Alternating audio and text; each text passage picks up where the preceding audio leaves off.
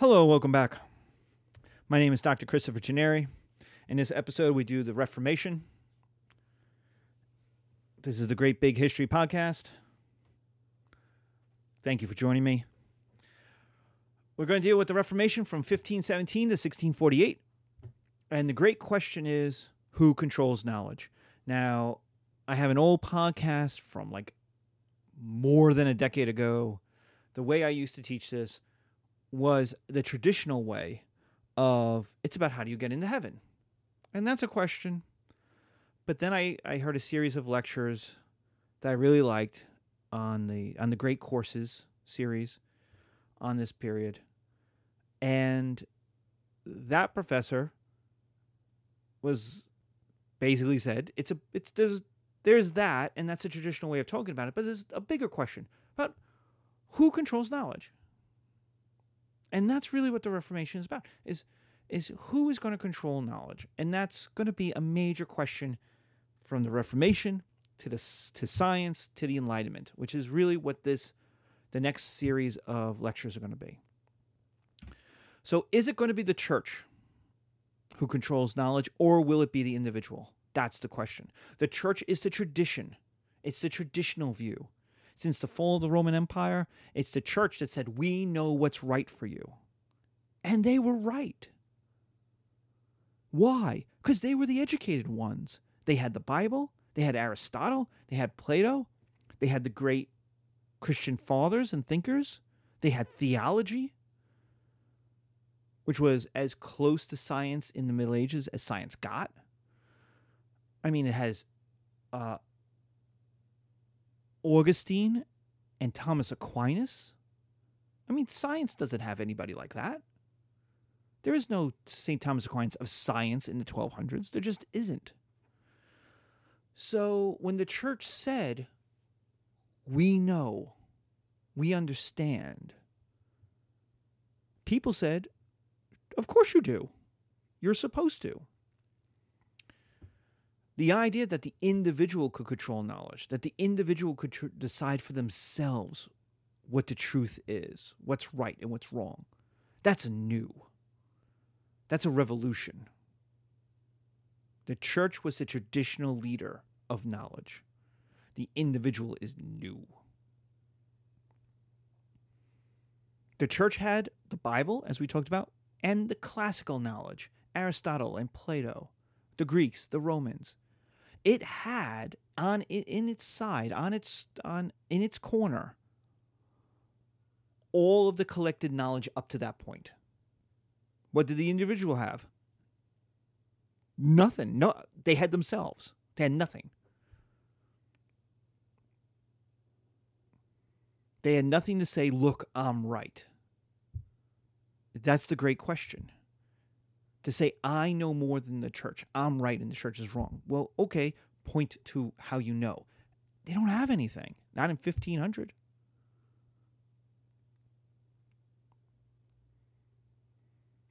Because the church had all previous knowledge. The Bible and Greeks and Romans, the classical knowledge. The church also had the theocentric universe. The universe revolved around God. It was God's universe, and you were an actor on his stage. You had a will, yes, but you had the will the same way an actor has a will. He put you in the scene, and you figured out how best to play it. You know, the Crusaders went on crusade, yelling, "Deus vult," God wills it. This is the will of God. It's what he wants. The Reformation, on the other hand, will have humanism. That, yeah, God is important. God made the universe, but he made it for us to do stuff in. Humanism, basically, at its core, says people are the most important actors in the universe. My thoughts matter. My actions matter. That humans decide for themselves how to act. And that is a huge break. It is a revolution in thought.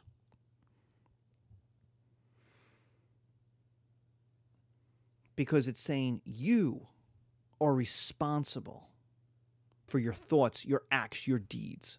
You have power over your universe. You can control the universe. You can manipulate the universe. You can do things. The stage is your stage, not God's.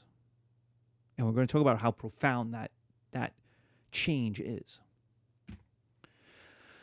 So there are plenty of instances of people making an attempt at this radical change in knowledge before 1517. It's not like just one day 1517 happened and boom, the Reformation happened. There are plenty of instances of people, of individuals, of groups who are starting to try to change things earlier. They're just unsuccessful. It is Martin Luther in 1517 that is going to create the revolution.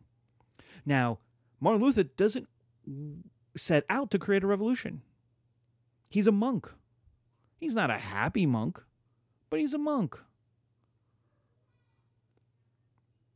In fact, the Catholic Church and the Jesuits later on will use his kind of not really happy being a monk and how he became a monk kind of origin story against him. So we might as well talk about it because it's an interesting story. Basically, the story goes that, as I understand it,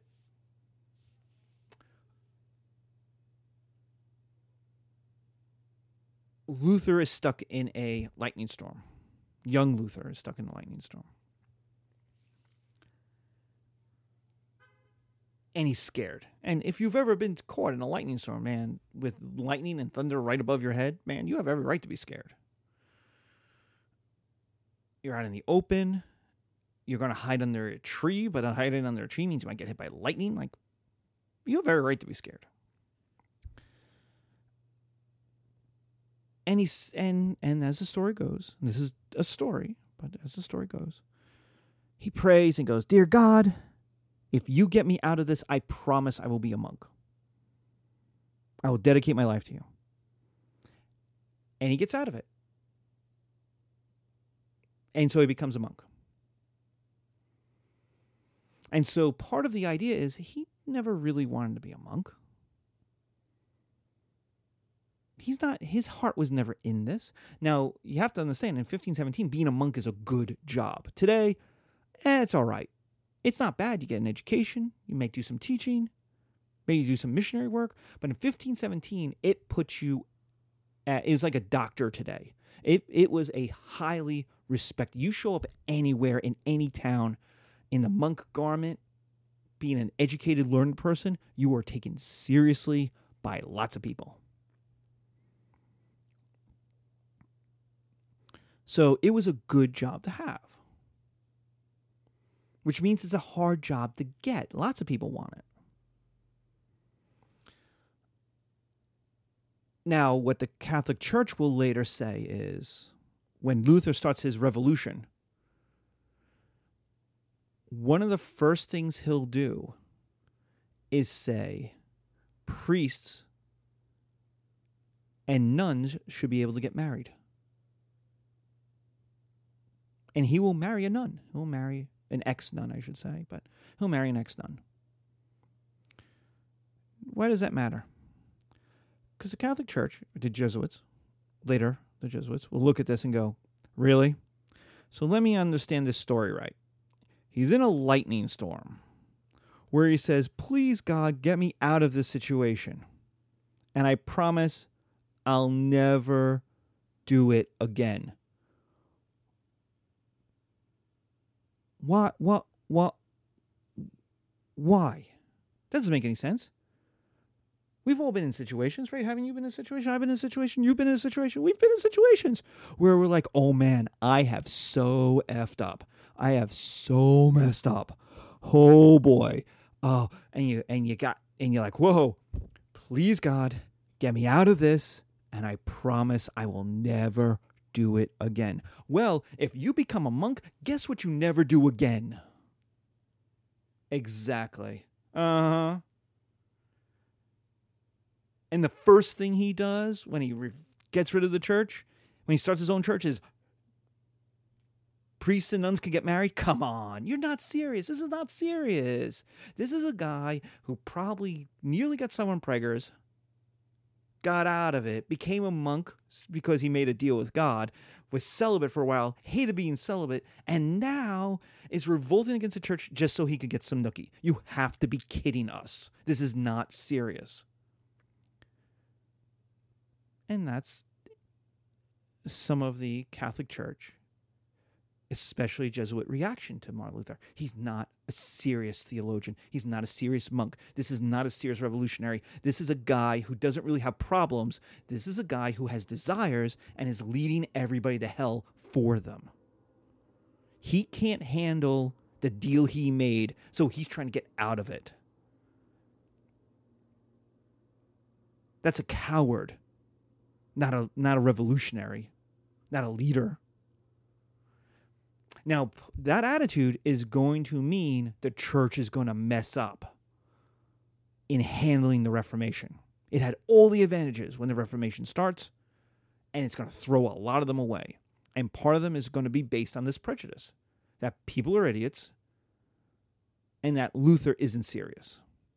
And turns out Luther is an incredibly smart man who's got a lot going on. If you read, you could read a lot of what Luther wrote or thought.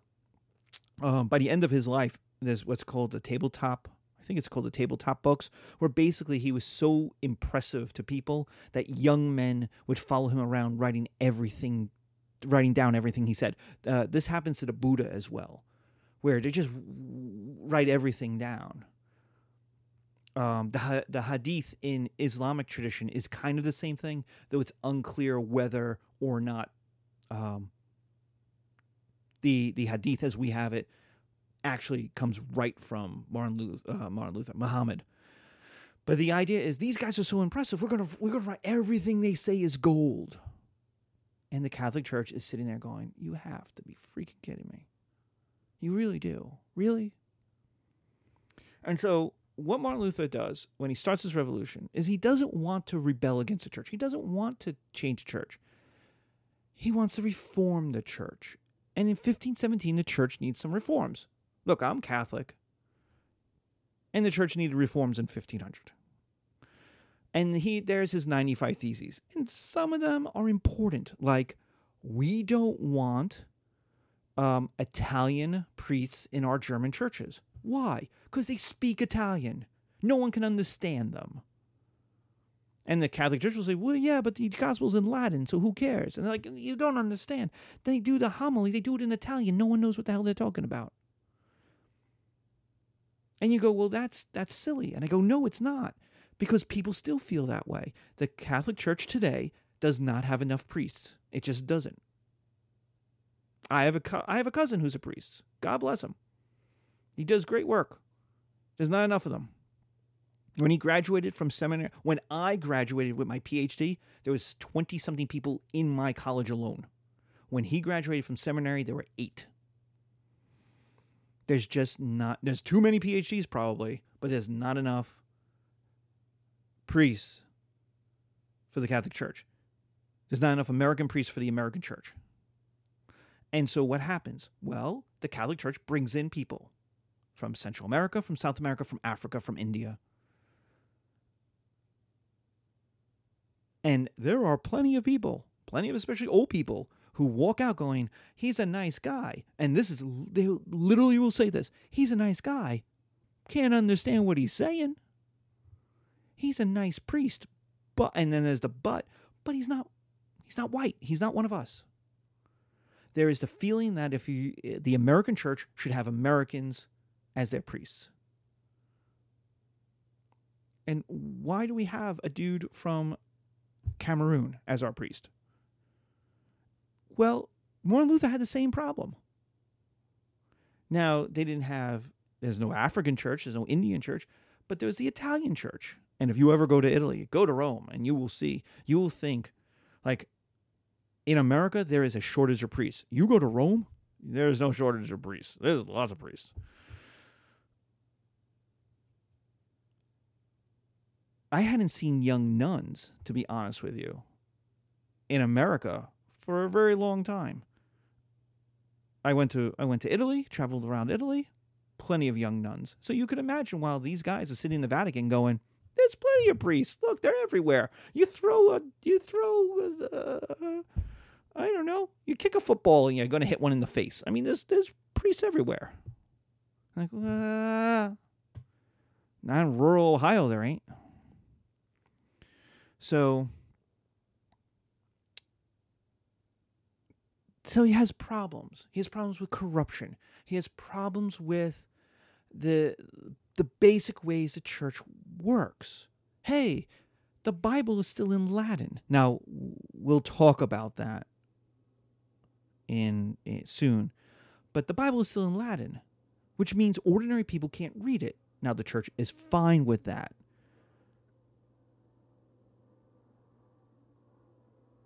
But Martin Luther, an educated man, is like, but that's not really fair. His big thing is that you don't need priests or the church to get your way to heaven. The argument is very simple. Jesus gave us his words. Follow the words, and you'll get to heaven. That the church is a structure between us and Jesus. The church erected itself. Now, the church understands this because the critique of the church, of priests, of nuns, of this whole institution, is that nowhere in the Bible, nowhere in the New Testament does Jesus say, let's make a church. Like, he's an itinerant preacher. He walks around from place to place to place, preaching.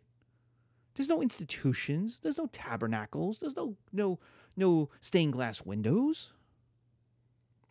There's the word. And the idea is, and the critique is, and this critique goes all the way back to the founding of Christianity. It is not new. It is not Martin Luther thought it up. It is a critique that goes all the way back. Is, wait a minute. Hold on a second. Jesus never said do any of this. So why are we doing it? And the Catholic Church's response is the St. Peter response. Is the quote, there's one quote in which he says, Peter, on this rock I will build my church. Ha-ha! And so the Catholic Church says, see, it's right there. He says, Peter, rock, church. And so the Catholic Church says, he meant literal churches, the literal church, priests, everything that's come afterward. Critiques of that will say, no. It's a church of the mind. It's a church of the following. It's that Peter will be the successor. Yes, the Peter will be the successor to Jesus. I understand that, but he's there to help us get to heaven. We don't need all of this structure.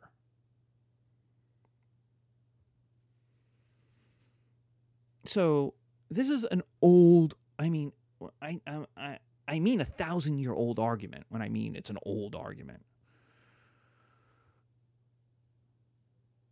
And the primary problem is that to do what Martin Luther says, to do what the critiques have always said, that you could find your own way to heaven, is you need to be able to read the Bible and have an education. Which means you have to be able to read and write. You have to be able to have a Bible and print a Bible in your own language, which at this point is massively expensive because you had to hand copy it. There's no machines yet. There's no Amazon or Walden Books that you could walk in and go get a Bible. Bibles are everywhere today. They were hard to get. They had to be hand copied. And you know the Bible, it's thick. It's thousands of pages.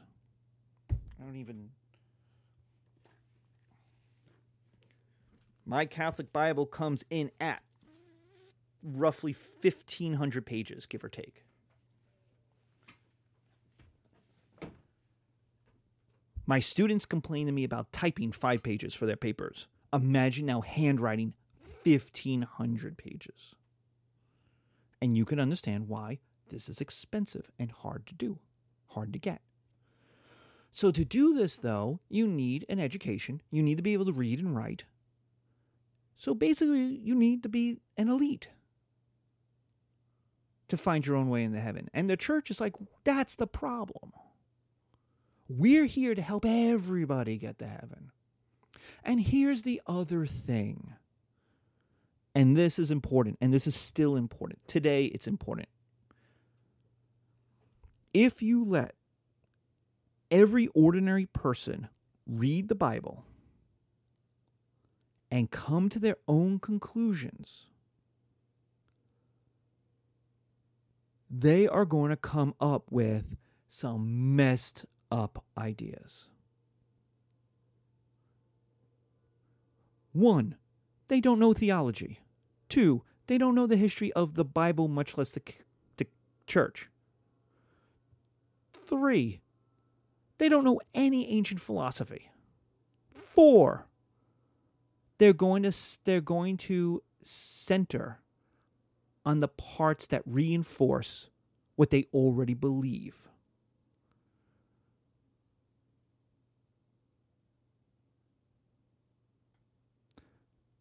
And that's not the truth. The Bible is not there to reinforce your ideas. It's its own thing. You have to change for the Bible. The other thing is, Bible reading is analysis 500. It is hard. It is not just open it up and start reading a section. There are parts that contradict each other. The 4 Gospels do not agree on anything. Even the 3 that agree on most things don't agree on anything. 2 have Jesus being born. 2 don't. All 4, the only thing they all agree on is that Jesus is crucified. That they all got. But who's there at the crucifixion? They all have different people. What's said at the crucifixion? Is he stabbed? Only 1 or 2 of them have he's stabbed with the spear? Not all of them. My God, why have you forsaken me? Is said in not all of them. The only thing they agree on is that he's crucified. Mary Magdalene and his mother Mary are there. And there's a resurrection. And when he's resurrected, the first person he goes to see is Mary Magdalene. So for me, that's the argument that why Mary Magdalene and him are married. There's some cool stories about her. She follows him around. And she's there at his death, which means, the other dudes aren't there. I think James is there in one of the stories. James or Joseph, or James and Joseph are there. But Peter's not there. The other 12 aren't there. And when he comes back, the first person he goes to see is Mary Magdalene. He could have seen anybody. He's Jesus. He sees Mary Magdalene. Why? Well, here's the secret. If I came back from the dead to hang out with my homeboys,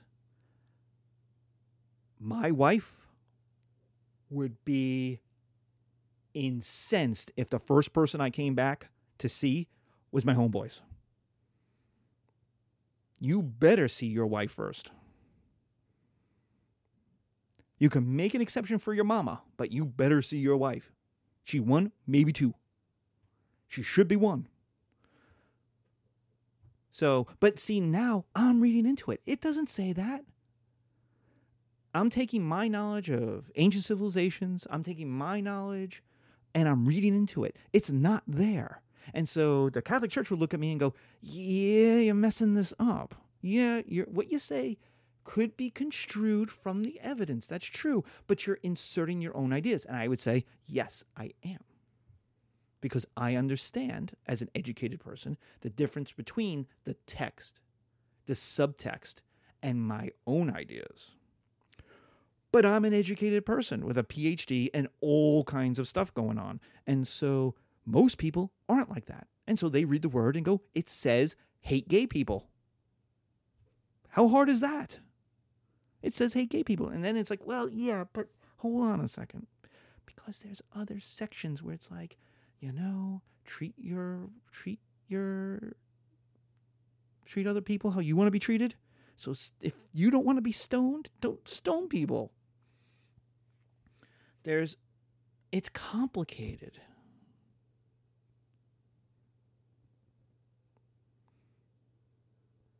And let's face it, the Old Testament is sexier. The New Testament is boring. Jesus in the New Testament is boring. God in the Old Testament, destroying Sodom, destroying Gomorrah, wiping out Philistines, bringing the Ark of the Covenant across Egypt. I mean, this is some badass stuff. He's committing genocide. He's killing 100,000 in the desert. He's wiping out Assyrian kings. You mess with the God of Egypt, you get burned, man. No matter who you are, even the Jews get burned. The Assyrians get burned, you get burned. And so if you want to scare the hell out of people, if you believe in power rather than love, you like the Old Testament. The problem is as a Christian, you're not supposed to really deal with the Old Testament. The Old Testament's the Jewish books. It's completely different. It's not for Christians.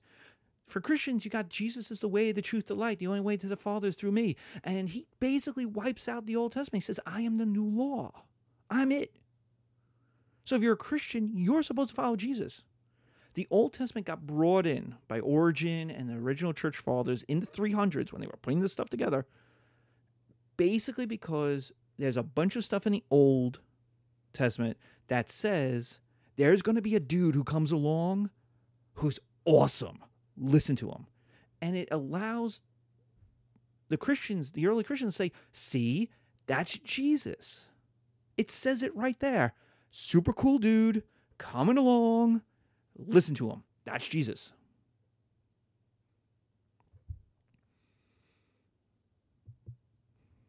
That's what it's there for. And dude, following Jesus is hard, man. Turning the other cheek. You don't want to turn the other cheek. The Old Testament, where you smite your enemies, much more fun. Turn the other cheek. Come on. What am I? What am I, a hippie? Yeah, turns out, yes. Oh, Jesus also says you're supposed to give up all your possessions and live in a community. So capitalism is dead. We're all supposed to be communists. Jesus didn't own anything. Everything he possessed in common with his 12 apostles. He's constantly he's not begging for money, but he's constantly getting money from rich people along the way. He is not even buried with his own money. John of Arimathea has to get him a tomb to bury him, to get the scents, to get the oils in order to do the purification rites.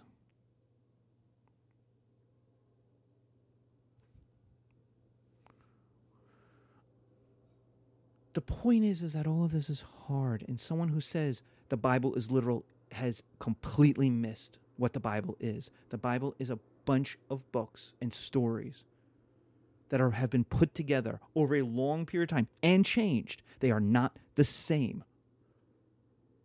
We have Bibles that go very far back, and the words are different in them.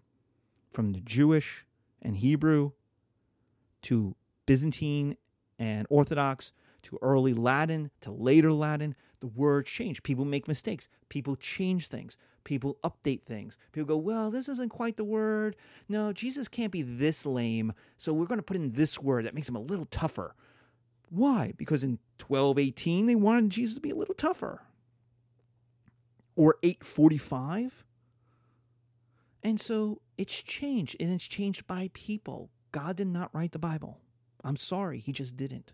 People did, and people have changed it along the way. All of this means that it's complicated.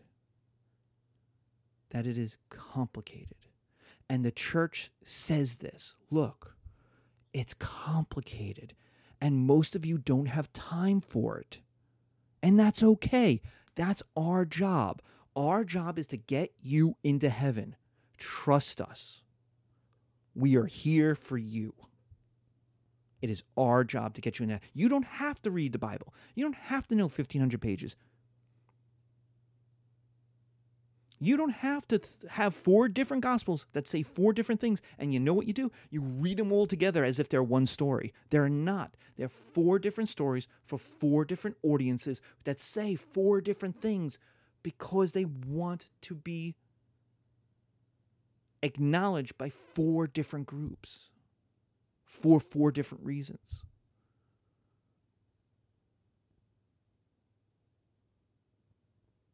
Read the letters. Same thing. Letters are all over the place. Peter's letters and Paul's letters are different and say different things and argue with each other. They're not quite arguing with each other, but you put them next to each other and Peter's saying one thing and Paul's saying something else, and you're like, whoa, wait a minute. And then there's the other authors as well, because they're trying to figure out in the early days what it means to be a Christian. You can't put them all at the same, one after the other, and put them all the same on top of each other as if they're the same. They're written in different places by different people in different philosophies to different audiences for different needs. It's complicated. And the church acknowledges that. Martin Luther knows it's complicated too. It's okay. Martin Luther knows it's complicated. He thinks, though, that he's right. He's a smart guy, no doubt about that. And that if you learn to read and you read the Bible, you will come to the same conclusions he's come to, that the Bible is truth. Which makes sense, right? It's been the truth for 1,000 years. That the Bible is truth, and that if you read it, you will come to the same conclusions because you'll come to the same truth. And that's wonderfully naive of an incredibly smart man. If ever you have gotten onto the comments section of anything, Facebook, Twitter, anything, you know that someone posts something, people will come. If there are 10 comments, there are 10 different ways of seeing the same damn thing.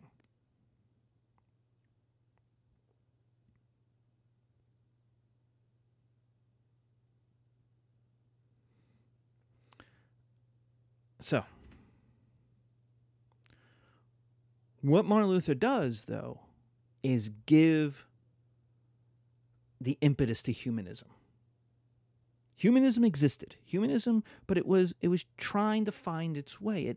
It was what liberals did. And by the way, all of this is liberal. None of this is conservative. Conservative is you stick with the church, man. You don't change. All of this is crazy ass. As left could go. Fox News would hate Martin Luther because he is as lefty as you can get because he's changing the ideas about everything.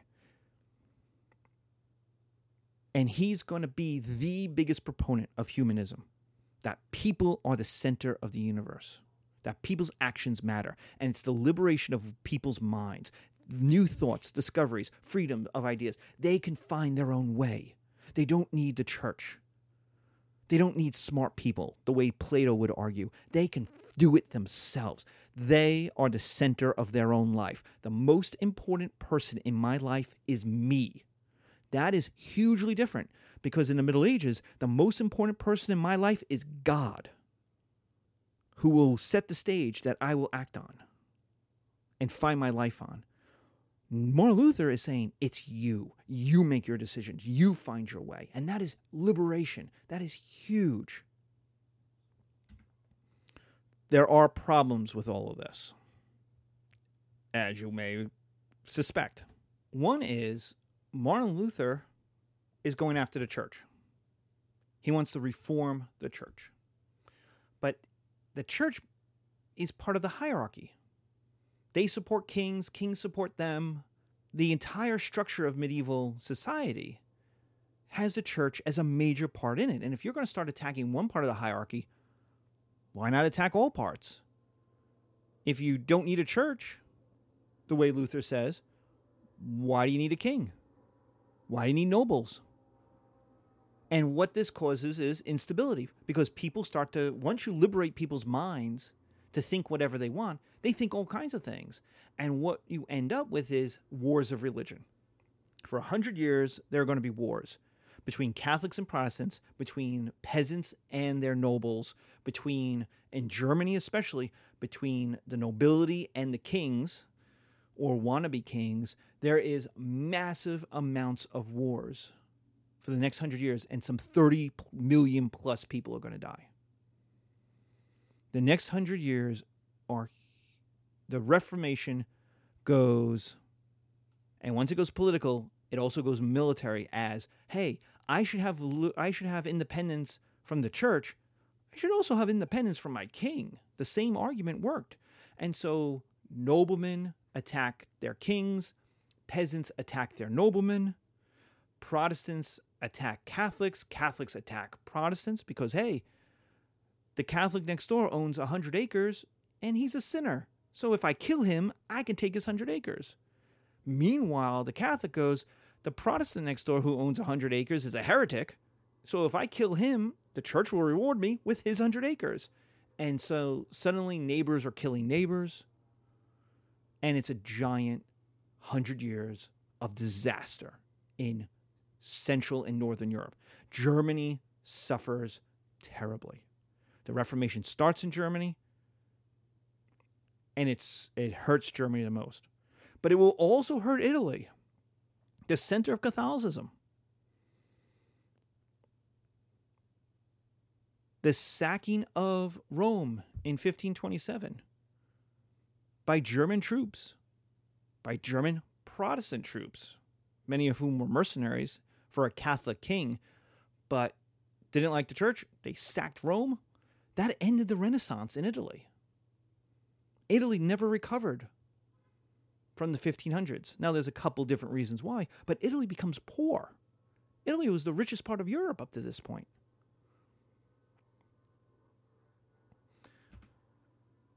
The second thing is, people are stupid, and they make stupid choices. And you'll go, hey, wait a minute, but you drive on highways watching people make stupid choices. People are idiots. And that's not me saying that. That's Plato. That's lots of thinkers. That's George Carlin. Here I have two. If you're on the audio, there are two quotes at the bottom of the page. One is from George Carlin. One is from Winston Churchill. George Carlin says, think about how stupid the average person is, and then realize that half of them are stupider than that. Because average is the middle. Half of people are below average. You watch them drive.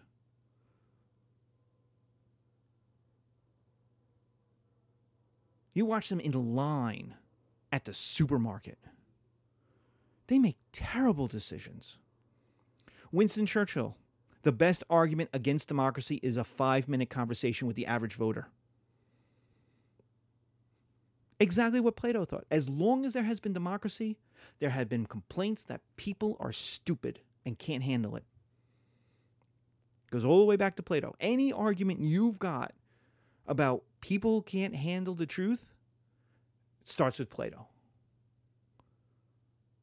And people make terrible things. They go, oh, the Bible. I can read the Bible. The Bible is literally true. Every word in it is true. Oh, well, hold on a second, because some of them argue with other parts of them. And some of them discount other parts of them. And it's,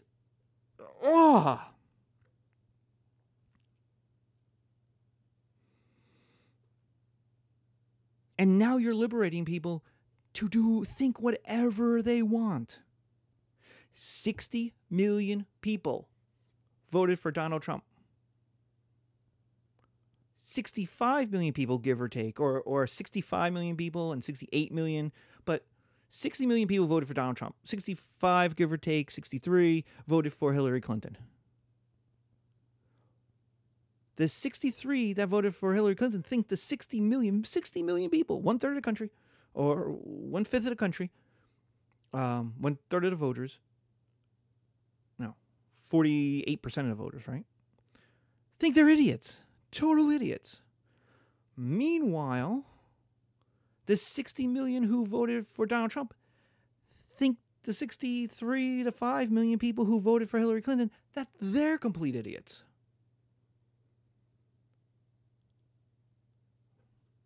Who's right? They're all right. They all are idiots. And that's the complaint against democracy. That's the complaint against saying you can handle it. Go off, do your things. Just you figure it out. That people make terrible life choices. 3, the church and the kings aren't going to take this. They're not going to watch their authority, their wealth, their institutional privilege just go poof. And so the church and the king strike back, and you get the Inquisition. You get heresy. The Inquisition is violent in some places and non-violent in others. But the idea of the Inquisition is we are going to show you why you should be Catholic. One is we are going to attack Protestants as terrorists. They are against the king. They preach revolution. They're not loyal. They're not loyal to God. They're not loyal to the church. They're not loyal to the king. So we're going to treat them like terrorists. Everything that is said about Muslim jihadists in America was said about Protestants in the Inquisition. They're not loyal. They're violent. You can't trust them. They're out there lurking. The second thing is heresy, and it goes with Inquisition. Why? Because what heresy does is make thought a crime. For the first time, really, thought becomes a crime. This is an action. You were guilty if you followed Martin Luther. If you thought Martin Luther was right. You didn't have to be a revolutionary. You didn't have to attack the king. You didn't have to attack the church. If you just read Martin Luther and went, yeah, I like that. Your thoughts made you guilty of being a traitor to the state, to the king, to the church.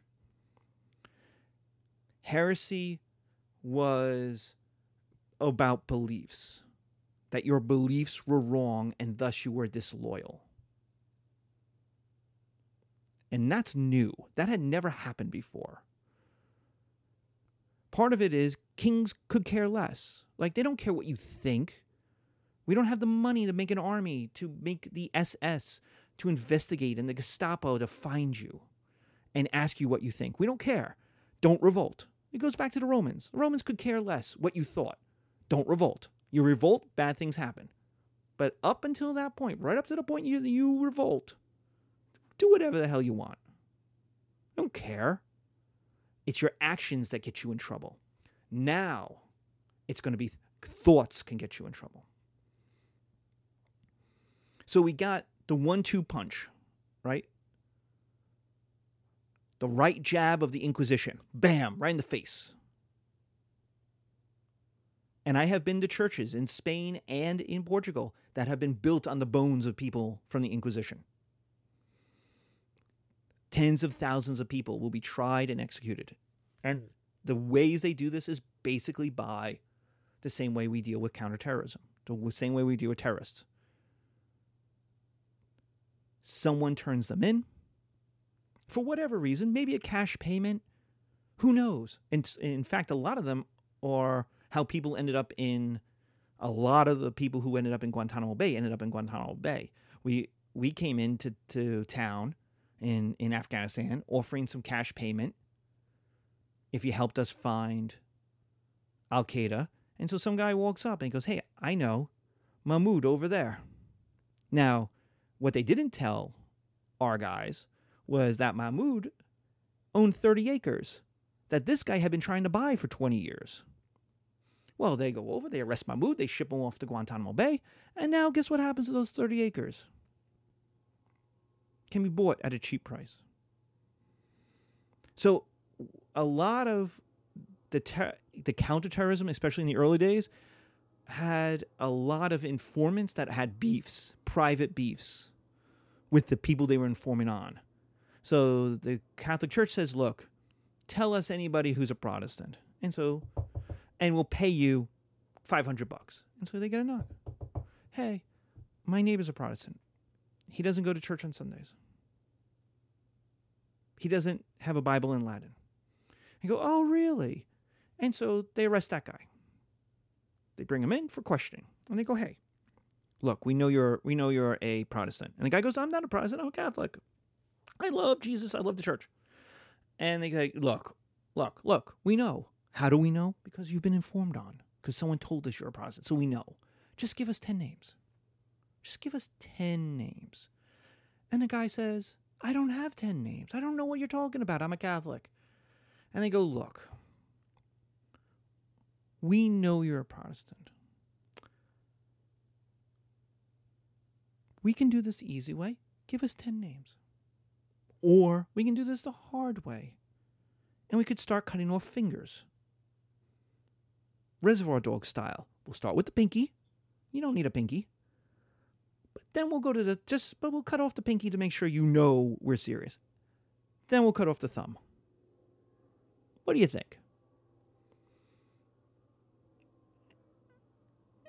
And now the guy is faced with a problem. And this is why torture doesn't work. For all the people who had this debate back in 2004, should we torture Al-Qaeda people? It doesn't work. Why? Because it gives you information. This guy is now facing losing fingers.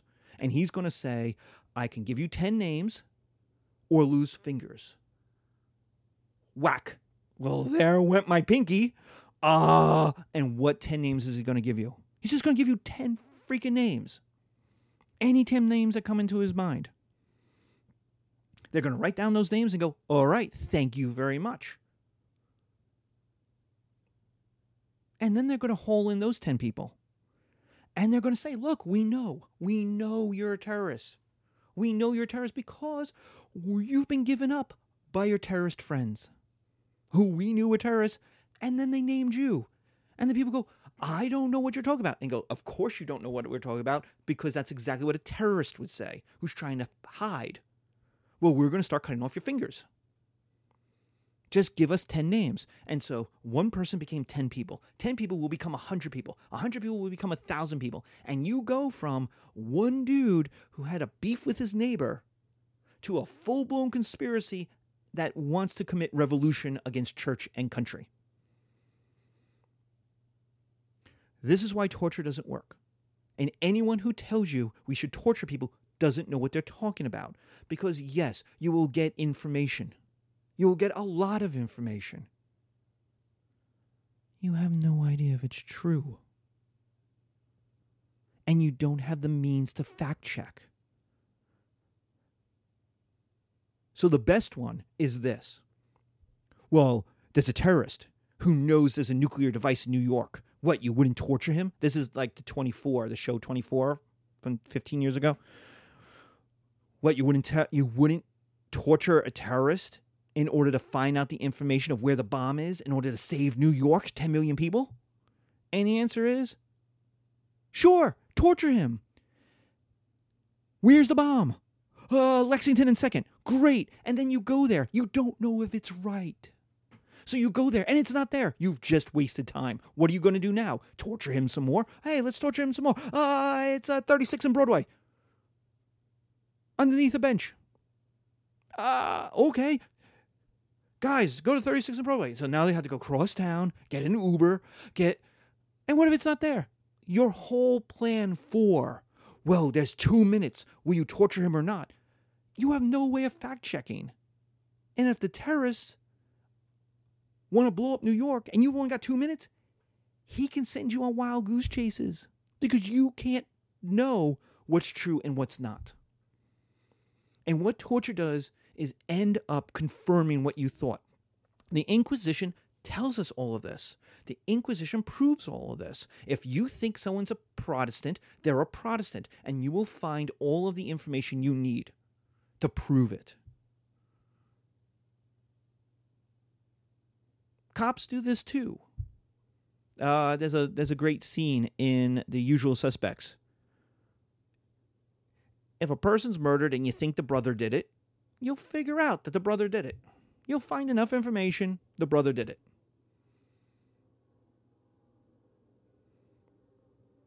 I'm not saying all cops do this, but it's the easy way you take.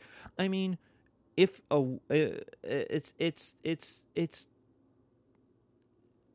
if a woman disappears, who's the first person they look at? A woman is murdered. Who's the first person they look at? They look at the husband. Gone Girl is a book/movie based on that idea. So are plenty of other books and movies. The Casey Peterson. Pregnant woman disappeared, suddenly became the cause celebrity on all the news shows on like CNN and MSNBC. Then she turns up dead, and then it's like, oh my God, she's dead, and her baby is dead. Her not embryo, not fetus, her in utero baby is dead.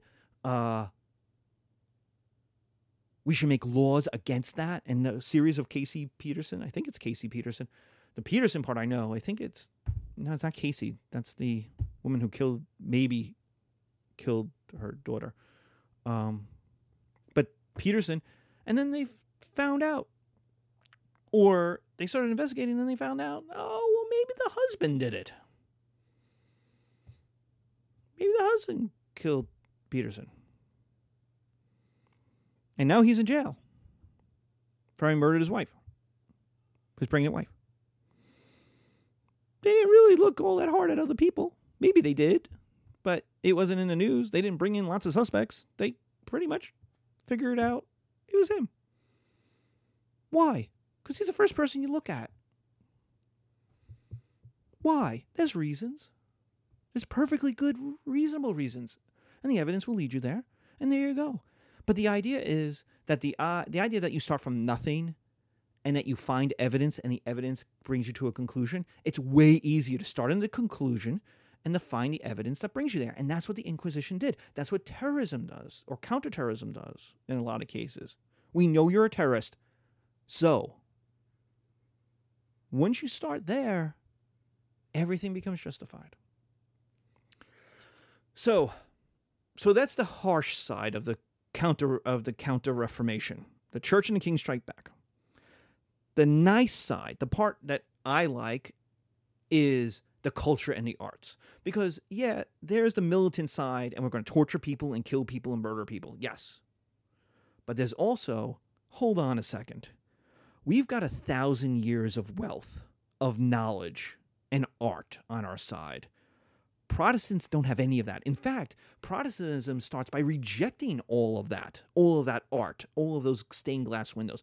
A good, wonderful Protestant church is not even a church. It's a room with maybe a little altar, no art, where you have the word. It's the Bible that matters, not all this other superfluous stuff of wealth. And the Catholic Church says, yeah, but an empty room isn't serious. Not when we can have Michelangelo paint a giant 60-foot wall and a giant ceiling and show you what the church can do. And now go to any church in Italy, go to Roman churches, even a dinky little nothing Roman church is covered in art, frescoes, paintings, stained glass. And the idea is to show, look at what the Catholic Church can offer you. Obviously, this is God's church. And they use their advantage in wealth and knowledge to create some of the greatest artworks that we celebrate today, the end of the Renaissance and the early Reformation. The church matters because it's got money. The church can create the Jesuits. Well, the Jesuits, I have to admit, make themselves and then go to the church and say, you need us, so hire us. And the church has the money to be like, cool, Be our dudes. Be our soldiers. Go off, convert people. Do awesome stuff.